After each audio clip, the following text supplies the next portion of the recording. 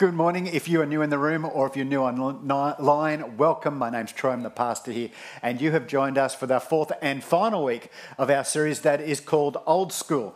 And that series is all about how the church prepares the followers of Jesus for Jesus' mission.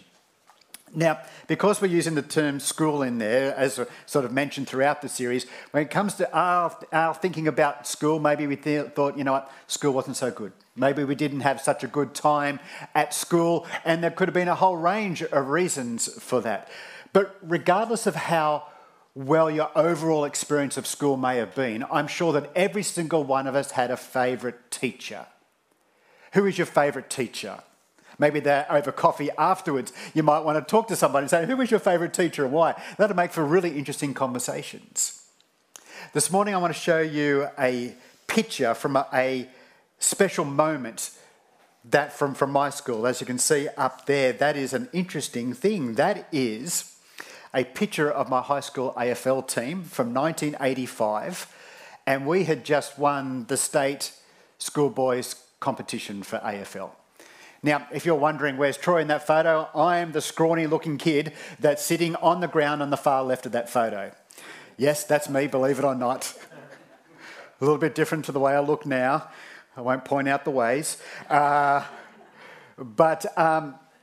this was a competition statewide that was run by the Sydney Swans. And this was a big deal.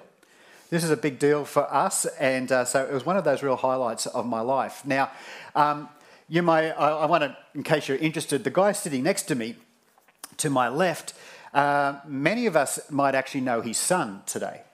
His son plays for the Oklahoma City Thunder in the NBA in American basketball. The guy called Josh Giddey. Anyone heard of Josh Giddey? He is phenomenal, one of the most elite Australian basketballers at the moment, and that's his dad sitting next to me. And I can tell you about the elite sporting career that guy Warwick Giddey had after finishing school, and it's absolutely remarkable. But the guy sitting next to me is not the most impressive person in that photo. That title actually belongs to the guy in the back row on the far right-hand side in the white shirt. And that also who happens to be my most favourite teacher. He was our high school geography teacher and who supervised us guys as we went all over the place to play our AFL games. Now, he was a biker of sorts. He loved his Harley-Davidson motorcycles, like you wouldn't believe. And because of his appearance, quite unique that it is, most people called him Jesus. Most people called him Jesus. Now, and you can see by the photo why that might be the case. Now, because of what I'm about to tell you, I'm needing to change the names of my teacher so that there's no repercussions down the track. So I'm going to call my favourite teacher Mr. D.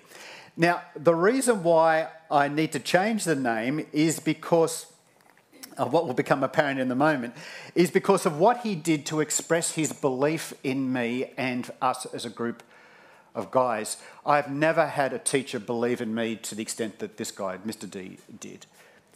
You see, Mr. D was a unique individual, not merely in appearance, but he was unique in the sense of his belief in us young lads. You see, our school had an incredible sporting pedigree, particularly when it came to basketball and rugby league. So AFL is something that our school simply did not do. But because Mr. D believed in us to such an extent, what he did was he went to go and ask the principal saying, hey, I want to take these guys out to play in the state competition. And because AFL wasn't part of our tradition, the principal said no. And so Mr. D, at great personal and professional risk, he would sneak us out of school for every single one of our games.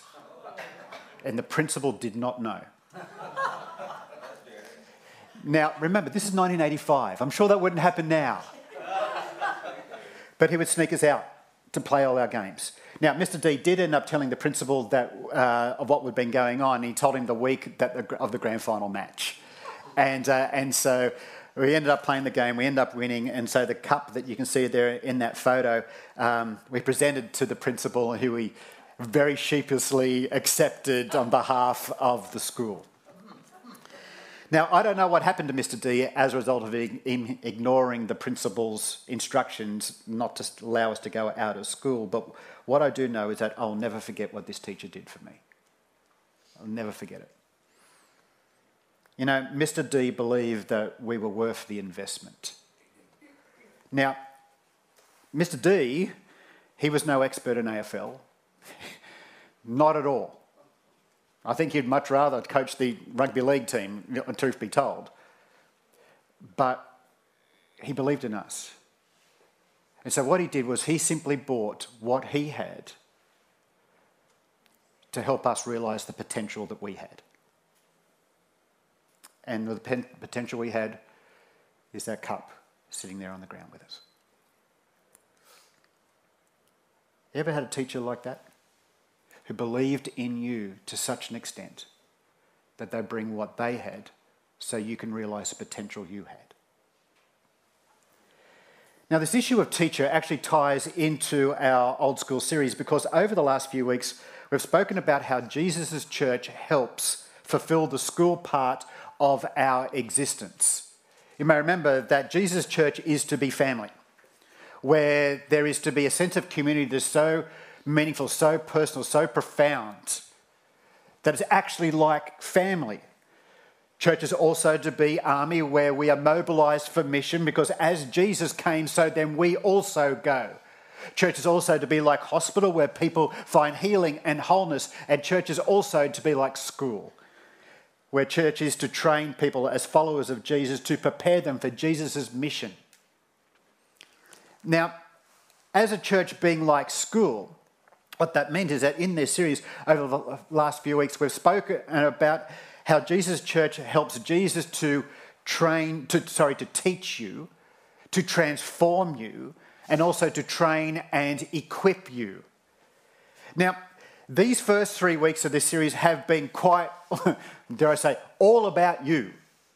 They've been all about you, about teaching you and transforming you, and about training and equipping you. But today is to tell you about why. Why are you taught? Why are you transformed? Why are you trained? Now, as important as these things are, there's something so much greater than simply being all about you. But if we could just make it all about you just for a few moments more. Have you ever wondered about how you grow your faith? How do you grow your faith? You know, Scripture records Jesus often saying to his disciples, quite frustrated, and saying words to the effect of, "O ye of little faith." So how do you become a person of great faith? How do you become a person of large faith?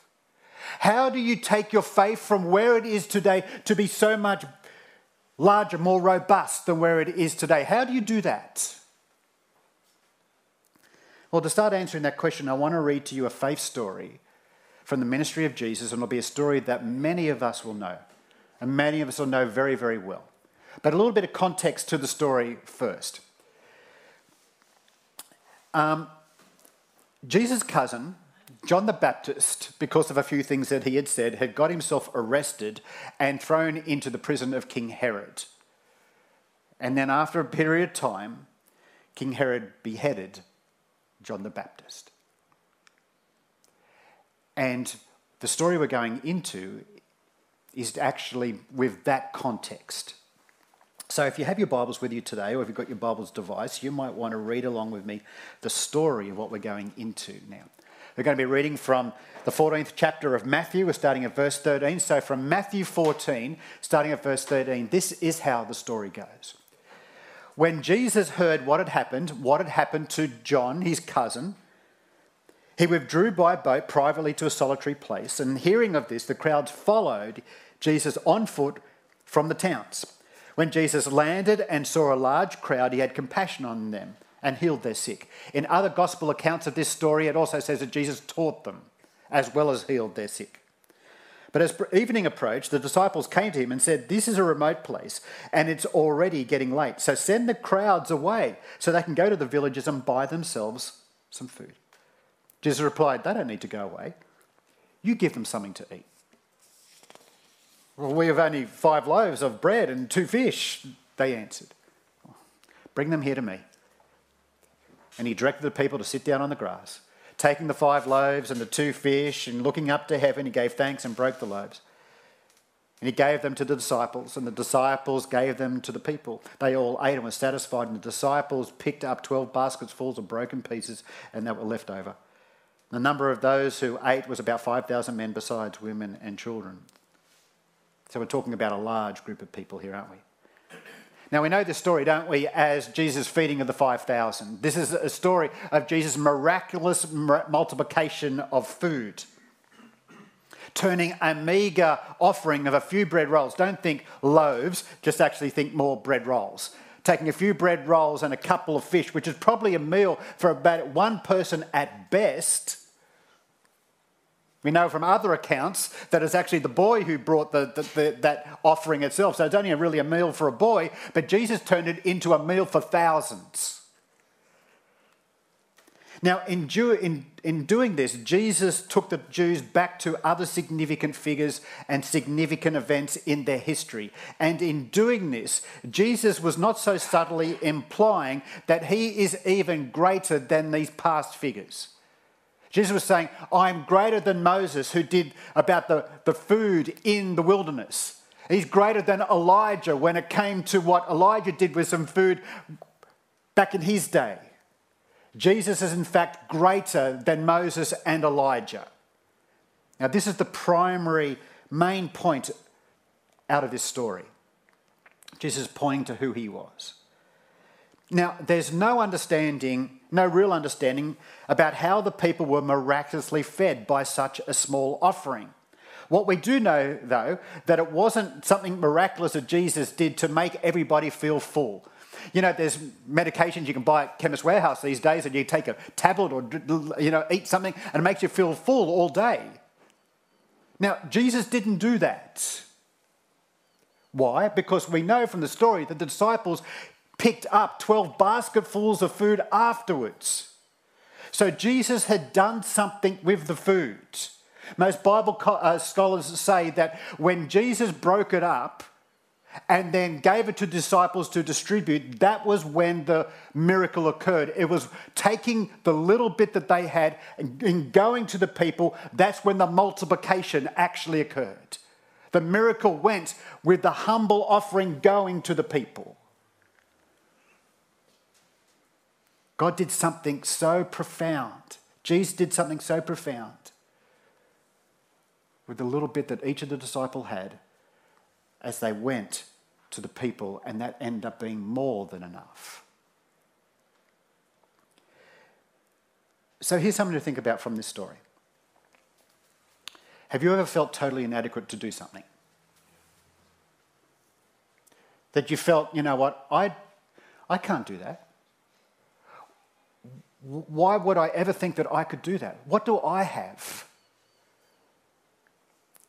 that makes you think that I could do that? Or maybe somebody saw something in you. They saw something in you and said, "Hey, I want to invite you to come along and be a part of that." And you think to yourself, "Man, there's no way. I might have a little bit of experience. I might have some skill in particular, but what they're asking of me is so much greater than what I think that I can do." Tell me, how do you respond to those opportunities when you feel inadequate and unqualified and unprepared for the opportunity that comes before you? What do you usually do? Do you embrace the opportunity? Do you welcome it and say, "Yeah, let's go"? Or do you shrink back and go, "Well, you've got the wrong person here. I can't do that. There's no way. I don't have what it takes. Get somebody else to do it. Somebody else will do a much better job than me." You know what? I wonder how much of our lives have been defined by ultimately what we think we cannot do, and so what we did not do, rather than thinking what is possible and us doing that. Have there been any situations when you have let your doubts in yourself dictate to you your response to opportunity? Now, if you can think that there have been times when that has been the case for you, then how do you react to Jesus' words? He says to his disciples, words that we know are very familiar with now. We've looked through this series. How do you think about you when Jesus says these words? Go make disciples of all nations, baptizing them in the name of the Father, Son, and the Holy Spirit, and teach them to obey everything I commanded you. How do you think about you when Jesus says, go make disciples? How adequate do you feel when Jesus commands this? Who, me? Who, me, go make disciples? Me, go and do something to see somebody else to become a disciple? No way. I don't have what it takes. I couldn't do that.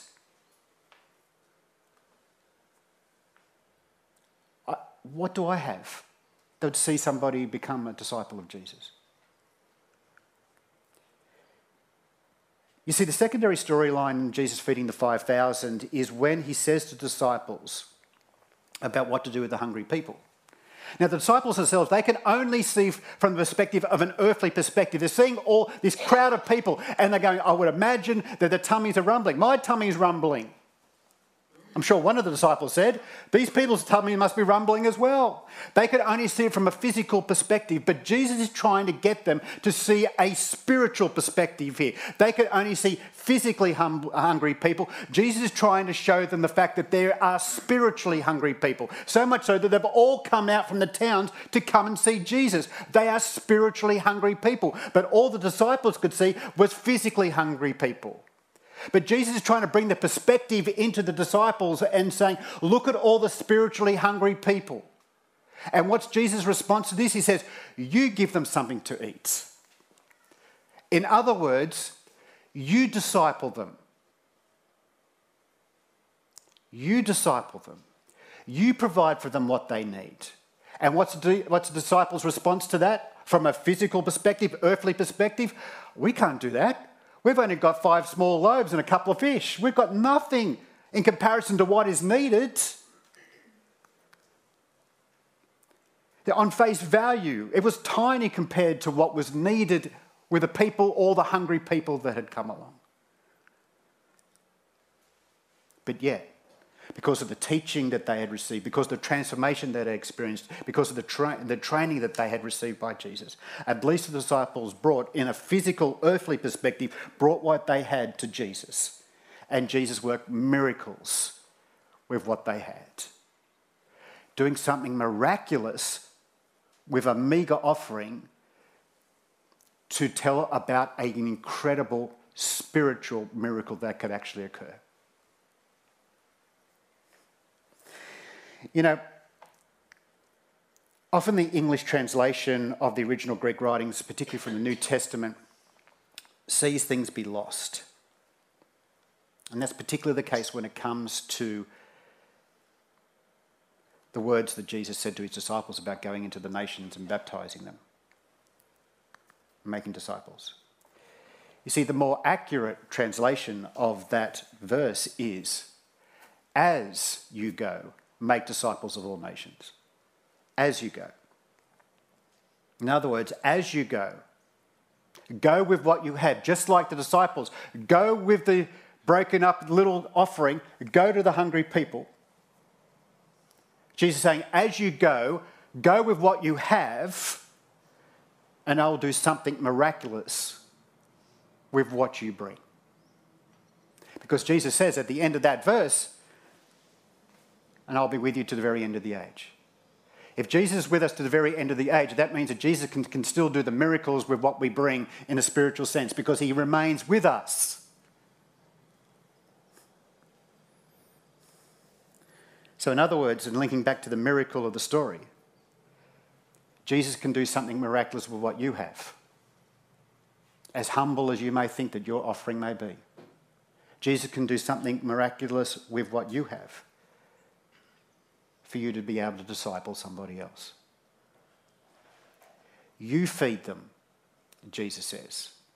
You give them something to eat. You do it. You can do it because I am with you and I can turn what you have into more than enough for somebody else.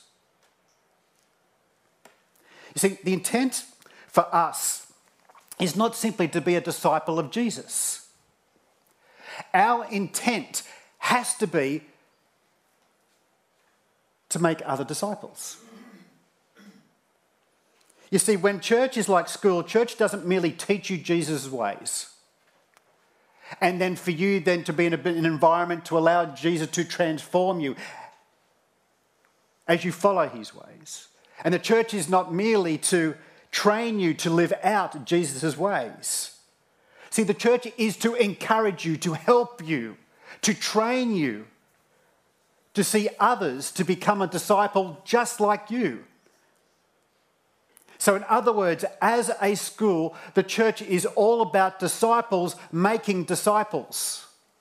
And I'm not quite sure if you've ever thought about this before, but this is the primary mission of the church. Why do we go out into the world? It is to see more disciples of Jesus be made. This is the primary mission of the church. Disciples making new disciples. But why would you want to disciple somebody? Why would you want to get alongside them and encourage them and teach them and pray with them in their journey with Jesus? You know, I wouldn't want to do that, some of us may be thinking, because you know what? I feel totally inadequate to be able to do that. What do I have that would make me want to disciple somebody? Remember I asked you earlier on about how do you grow your faith? See, I'm not sure if you realise this or not, but you grow your faith by discipling somebody else. It's a bit weird, isn't it? How you grow your faith? By discipling somebody else. Now, how do I know this? How can I make this bold statement? Well, Jesus tells the disciples to feed the hungry people, but they feel totally inadequate to do so. So Jesus does something miraculous to not only help them in a physical sense, but to point the disciples to some greater spiritual reality. And as a result of what Jesus did, doing something miraculous, what little the disciples they had, seeing hungry people being fed, look what immediately happens next. I'm going to go back over and read from the end of the story of the feeding of the 5,000 into the next part, which we have to pay attention to. It says this: they all ate and were satisfied, and the disciples picked up 12 basketfuls of broken pieces that were left over. The number of those who ate was about 5,000 men, besides women and children. Now, immediately, the text says, immediately Jesus made the disciples get into the boat and go ahead of him to the other side, while he dismissed the crowd. After he dismissed them, he went up on the mountainside by himself to pray. Later that night, he was there alone. And the boat was already a considerable distance from the land, buffeted by the waves because the wind was against it. Shortly before dawn, Jesus went out to them, walking on the lake.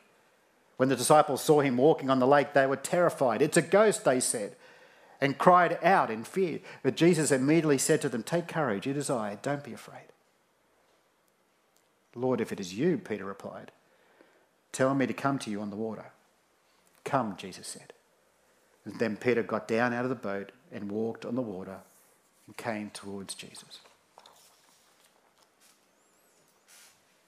You see, in Jesus using what little Peter had to feed physically and spiritually hungry people, that was the final piece of the puzzle.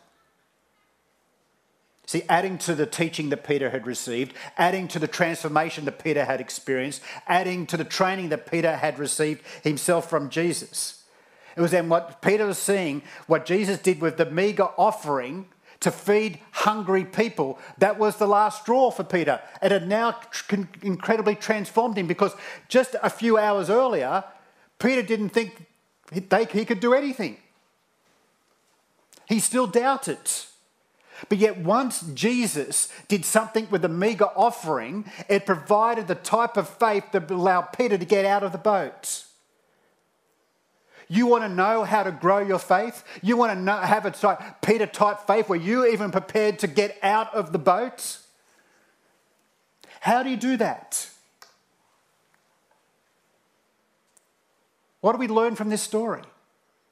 See, if you want to grow your faith, it's not simply about reading more, or serving more, or giving more, or even believing more. If you want to grow your faith from where it is today to have the Peter-type faith, start discipling somebody. Start discipling somebody. It is when you, in effect, become a teacher, if you like, to somebody else in their journey with Jesus, where you believe in Jesus to such an extent that you are prepared to help somebody else develop in their journey with Jesus. And what you will find is that when you disciple somebody, not only will you help somebody else's faith in Jesus grow, but yours will also as well, because you become more and more convinced about who Jesus is. If you want your faith to grow, start discipling somebody. Because what you might find, it is through discipling somebody else that might actually then give you the faith to get out of the boat yourself.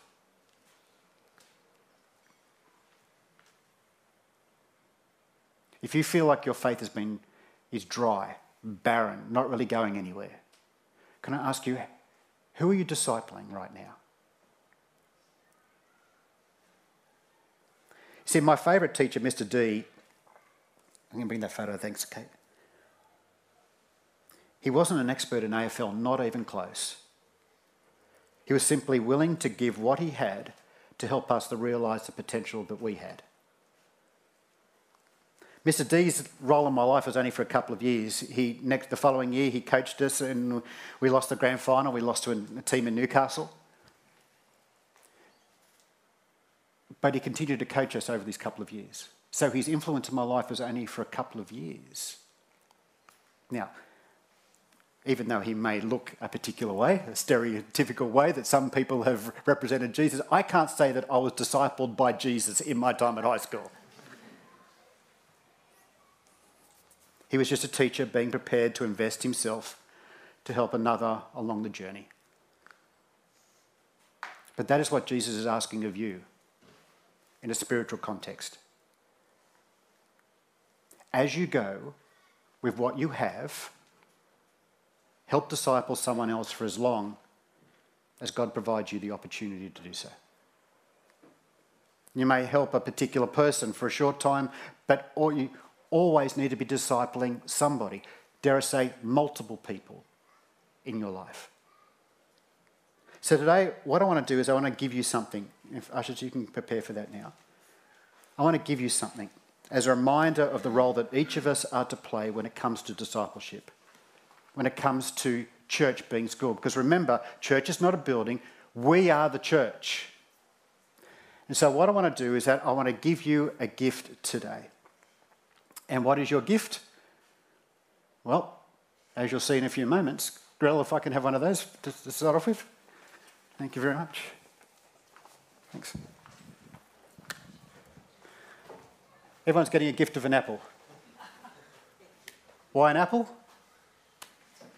Well, you give an apple to a teacher, don't you?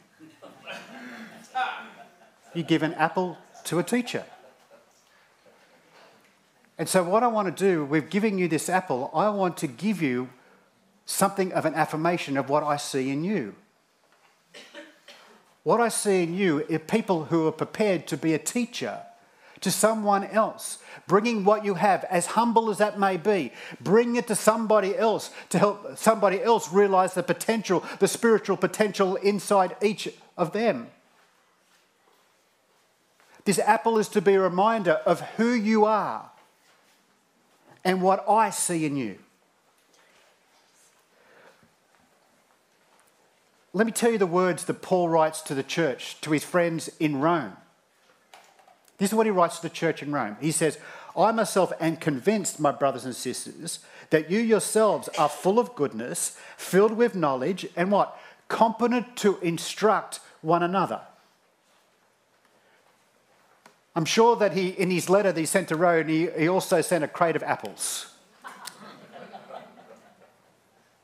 To tell the people in the church in Rome that they have the ability to disciple others as well. See, you have what it takes. You can do this. In Jesus' kingdom, you can be and you are that teacher, no matter how humble you may think your offering is. When you bring it to Jesus, he will do something miraculous to help feed spiritually hungry people, but you have to bring it for the miracle to occur. And so your discipleship investment may be at home with your kids or your spouse. It could be over the fence with your Hindu or Muslim or no religion neighbour. It could be with your good friend or your work colleague. It could be with that person that God brings into your life for a purpose and for a season.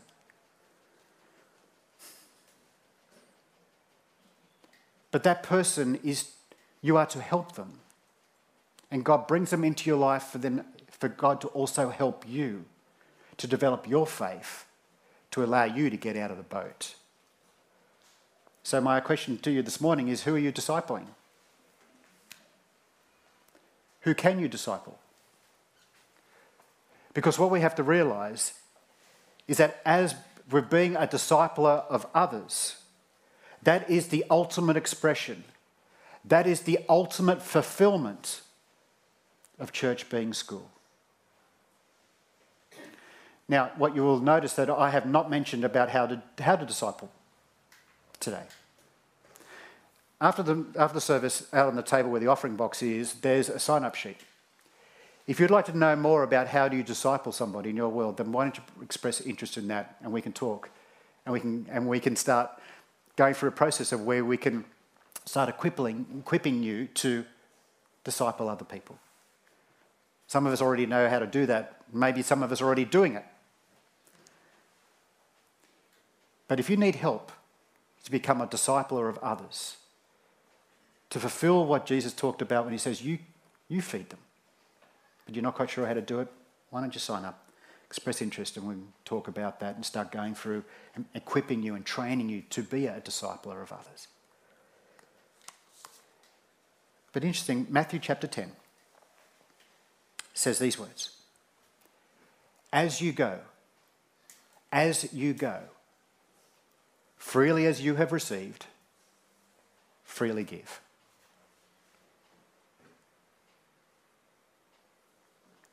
As you go, freely as you have received, freely give. It's about the apple. It's about you being a teacher. It's about you being a discipler. Join me in prayer.